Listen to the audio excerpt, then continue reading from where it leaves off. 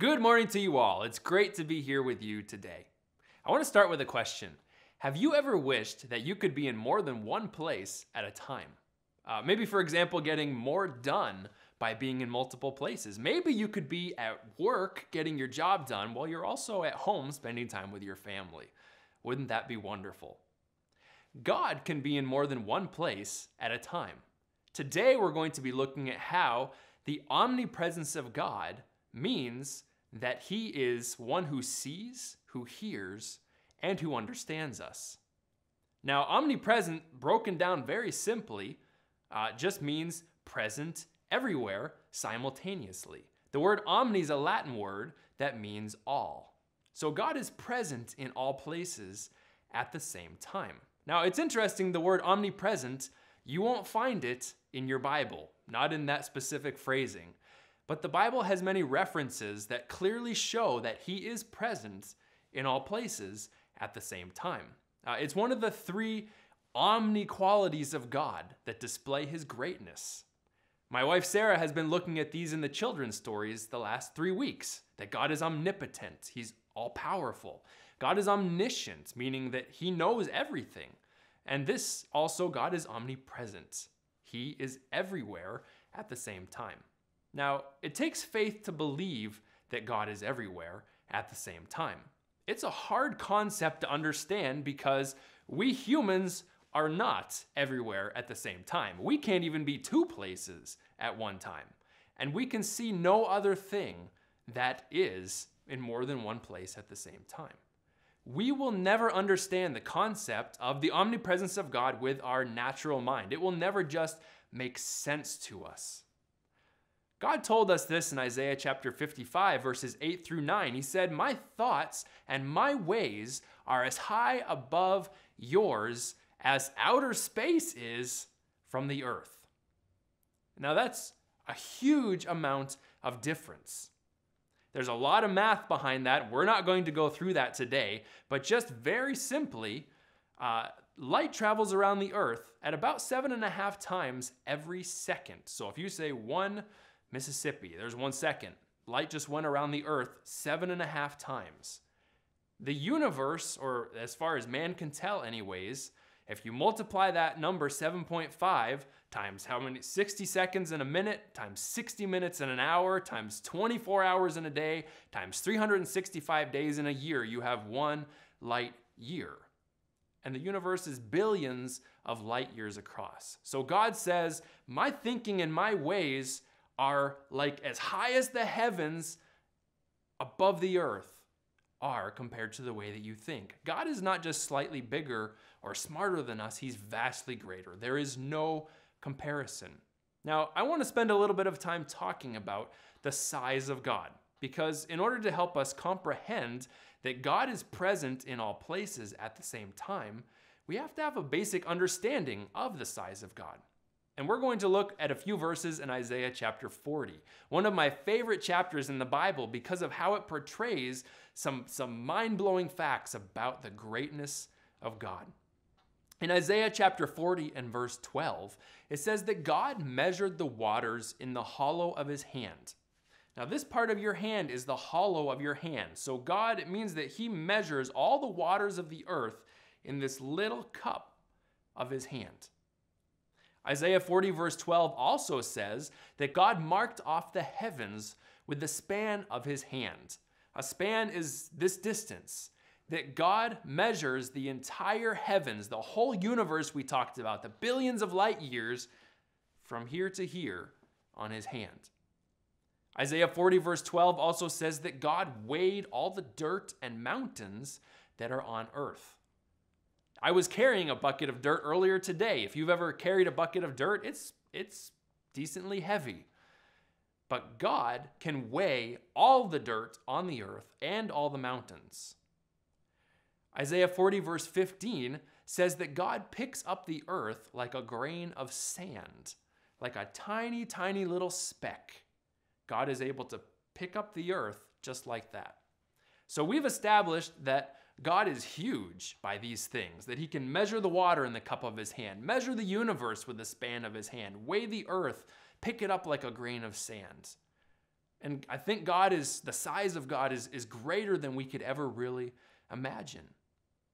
But although he's big enough for all these things, so big that the Bible says heaven and the highest heaven cannot contain him, yet he humbles himself to behold the things that are in heaven and in the earth.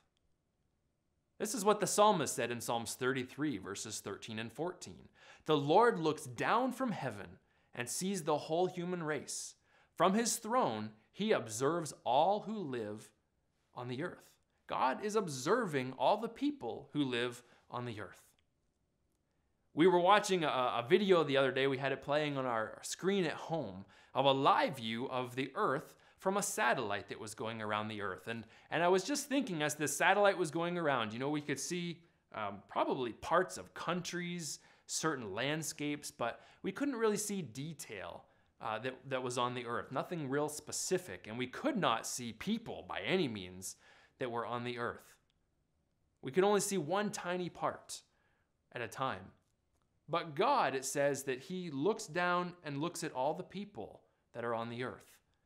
And it's not that God has some sort of amazing eyesight, but what this verse is referring to is that God is omnipresent. He is everywhere. So even though the heavens and the heavens cannot contain him, yet he is able to be with all the people of the earth. Interesting fact. And then he became Emmanuel, God with us. Think about that. Jesus, the creator of all things, the Bible says in Colossians 1 verse 16, came to earth to dwell with his creation, God with us. And Jesus told his disciples and the rest of his followers for all the ages, he said, I am with you always to the end of the age. God with us. And even more, God, and specifically Christ, dwells in his people. Ephesians chapter 3 verse 17 says that Christ may dwell in your hearts through faith. Now I looked up the word dwell in the original, and it means to house permanently. The NLT version says that he will make his home in your hearts. And the thought for a home is to be near. For many of us, a home is the place where we love to be. We love to go home at the end of the day, or at the end of a trip, we come home. Well, it's that thought, the verse carries that thought that God loves to dwell with his people. It's like coming home. God loves being with us and in us. And actually, the rest of Ephesians chapter 3 talks about God, about being rooted and grounded in the love of God, so that we can even begin to understand the love that Christ has for us, a love that goes beyond our comprehension. God is the one who is so huge that heaven cannot contain him, dwells with his people on earth because he loves them. He loves you, he loves me, and he cares about each one of us. And that's the part that I want to talk about today, specifically about the omnipresence of God. Now that we've established how great God is, but that he also dwells in and with people because he cares about them. We want to talk today specifically about the God who sees, the God who hears, and the God who understands. Because God is omnipresent and is aware of what is going on at all times, he sees, he hears, he understands everything about each one of our lives. When I was putting together my notes for this, I was reminiscing back to when my firstborn, Titus, was a baby. And I remember listening to his baby monitor that we had at that time. And we would hear him crying through the monitor. And I remember thinking, my baby is in the room next to me crying, but he doesn't know that I am listening to him right now. He couldn't comprehend that we were right next door listening. He had no idea as a baby. He couldn't see when we peeked around the corner to check on him, to look at him and make sure he was okay. He didn't understand that we understood his circumstances as his parents and what he was going through. And to me, that's a great example. So I remember thinking at that time, this is like God with us. Sometimes we're going through things and we don't think about or realize that God is able to hear us. He's able to see us. He's able to understand everything that we're going through, even though we may not always realize that or think about it. If you were watching a bit ago, you heard my wife Sarah talk about Joseph in the children's message. God saw Joseph in every one of his difficulties. God heard Joseph's cries and he heard his prayers. God understood all that Joseph was going through. But even though he understood the difficulty that Joseph was facing, he didn't set him free from that until the right time. So our human mind would think if God saw and heard Joseph's difficulty, wouldn't God have just set him free from that? But God knew what was best for Joseph and his whole family. And Joseph, being in his circumstance, actually saved his family by providing them food later on in their life. So this is also part of the understanding of God. When he sees us, he hears us and knows what we're going through. He understands his purposes for what we're going through as well. I want to look with you today at another biblical example that clearly shows that God sees and hears and understands everything that happens in our life. I want to look with you at somebody in the Bible named Hagar. Now, the background of this story is that Abraham and Sarah couldn't have children. So they thought it was a great idea for Abraham to have a child with Sarah's servant, Hagar. When Hagar got pregnant, it created some relationship issues between Sarah and Hagar. And Abraham told Sarah to do as she wished. So Sarah started treating Hagar so cruelly that she ran away. And this is where we pick up in the story. God appeared to Hagar and made it very clear to her that he saw and heard and understood exactly what she was going through. The first part of this, that God saw her, we find in Genesis 16, verse 7. The angel of the Lord found her by a spring of water in the wilderness, is what it says. Now, first, I want to point out here that the angel of the Lord in this passage refers to God himself. And we know this because verse 10 says that the angel of the Lord said to her, I will multiply your offspring. That's not something that an angel could do, but this is God himself saying, I am going to do this for you. Now, it was not by chance that God happened upon Hagar, that God was just out for a walk and happened upon this lady who had run away from her mistress. That wasn't chance. God knew right where she was because God saw her. He is the God who sees everything. Now, the second part that God hears, we find in Genesis 16, verse 11. It says, the Lord hath heard thy affliction. The Lord hath heard thy affliction. Hath heard is two words in the original. The first word means to hear intelligently and attentively. The second word means a motion toward or to be near.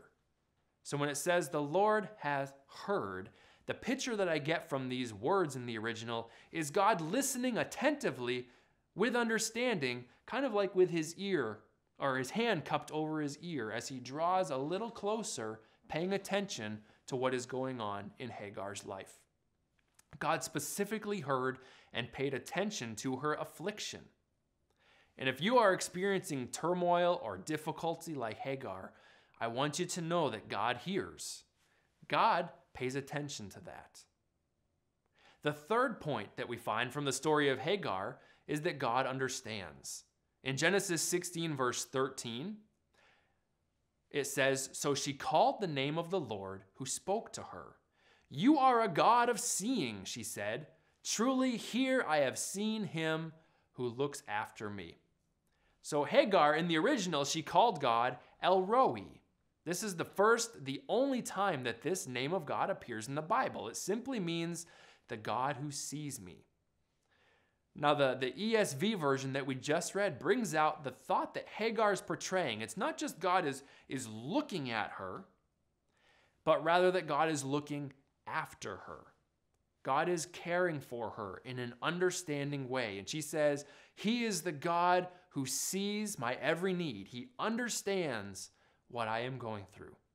God is a God who looks after people, and he understands every difficulty. He understands every need. I want to look today at one more example from the Bible, and that is with David. And we're going to look at Psalm chapter 139, a common passage here that people look at when they look at the topic of God being present everywhere at the same time. And I want to consider from what David said whether God's presence with him was comforting or fearful for him. In Psalm 139, we're not going to read through it, but just reference what some of the points he says are in this passage. In verse 1, he says, God searches me, God knows me. In verse 2, he says, God knows when I sit and when I stand up. In verse 2, he also said, God knows my thoughts in my head. In verse 3, he says, God knows where I walk and lay down. In verse 4, he says that God knows what I am going to say even before the words have come out of my mouth. In verse 8, David said, he's with me in the greatest height and in the lowest depth. In verse 9, he said, God is with me in the farthest reaches of the earth. There's no place that I can go on earth where God is not. In verses 11 and 12, he said that God shines in darkness. In other words, I can't hide in the dark from him because God is light. In verse 15, he said that God saw me when I was formed in the womb. And then in verses 17 and 18, after saying all these things about how God saw him, sees him, knows him, he said, how precious are your thoughts about me, O God. They cannot be numbered. I can't even count them. They outnumber the grains of sand. And when I wake up, you are still with me. See, it could have been a fearful thing for David, knowing that God was always with him, that God knew everything about him. But David was excited about it. He said, you're still with me. I wake up in the morning and Lord, you're still there, and I love it. And the conclusion of the psalm, this Psalm of David, he said in verses 23 and 24, that he said, Lord, search me. You already know, you already see everything about me. And the thought David is saying is, show me what you see. Search me, O God, and know my heart. Try me and know my ways, and see if there's anything wrong in me, and lead me in the right way. So his conclusion was, after considering all these ways that God is with him and knows about him, was that he was comforted. But he also had a reverence and respect for God and said, God, search me. And if there's something in me that's not right, show it to me. So what is this idea, this topic of God being everywhere? What does that mean for you and me? And the question that I ask myself, and you can ask yourself, is the omnipresence or the presence of God everywhere, is that a fearful thing for me, or is that a comforting thing? For Joseph, for Hagar, and for David, it was comforting. That didn't mean life was easy for them necessarily. Things were still difficult at times, but God's presence and direction with them was a comfort. So whether the thought of God knowing everything about you and seeing you where you are is fearful to make you scared or to make you nervous, or whether it's comforting, that often depends on me. It depends on us. Whether the thought is fearful or comforting depends on our perspective of God, and it depends on how we are living. If we're living in a way that we know we're doing what pleases God, it should be a wonderful blessing and comfort to us to know that God is with us, taking care of us. If we're doing things that we know are wrong, it should give us a check or a pause for us to remember that God sees and hears those things that are done in secret.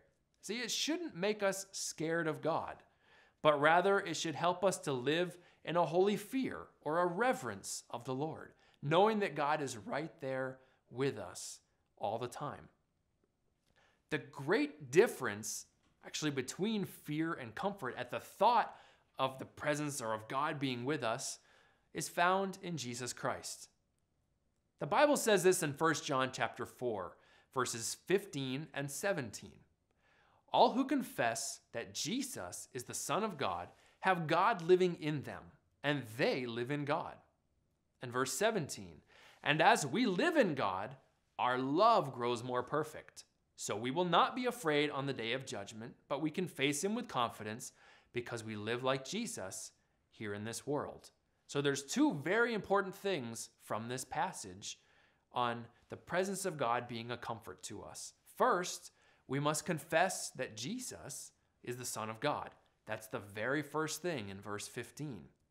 But second, it says, then we will live in God, and as that happens, our love for God should grow. And when that happens, it causes us to become more and more like Jesus, as our love for him grows because he's living in us. So God with us and in us should be changing us to become more and more like him. And then God with us is a comfort. We don't walk in fear, it says. Love casts out fear. We don't have to fear that God sees us and knows us, because our love for him through the sacrifice of Jesus Christ and living in us is growing. So in conclusion, God sees us, God hears us, God understands us. Do we want this to be a fearful thing or a comforting thing? And I know for me, I want it to always be a comfort that God is there. So a few points in conclusion, specific application. If you don't know Jesus as your Savior, the first thing it says in 1 John 4:15 is you have to confess that he is the Son of God, to have God come live in you and to experience that comfort. But for anybody else, if you already confess Jesus as your Lord and Savior, but recognize and know that there are times that you'd rather not have God see and hear you, then I encourage you, after this video service is done, after it's turned off, spend some time with God. Go to your secret place and repent of whatever that is. If you know Jesus is your Lord and Savior, but you know that you do things that you wouldn't want God to see, go to him about that and say, Lord, I'm sorry, and confess it to him. And for all of who believe in Jesus, it's important, this thought of God being with us, that we thank him that he is always with us. The Bible says we can cast our cares on him because he cares for us. These right now are some difficult times, but know that God is right there with you in whatever you may be facing. And we can thank him for that. And like David, it's important also that we ask the Lord to search us, to see if there's any wrong way in us, and to lead us in the way everlasting. Let's pray. Lord, we thank you that you are always with us.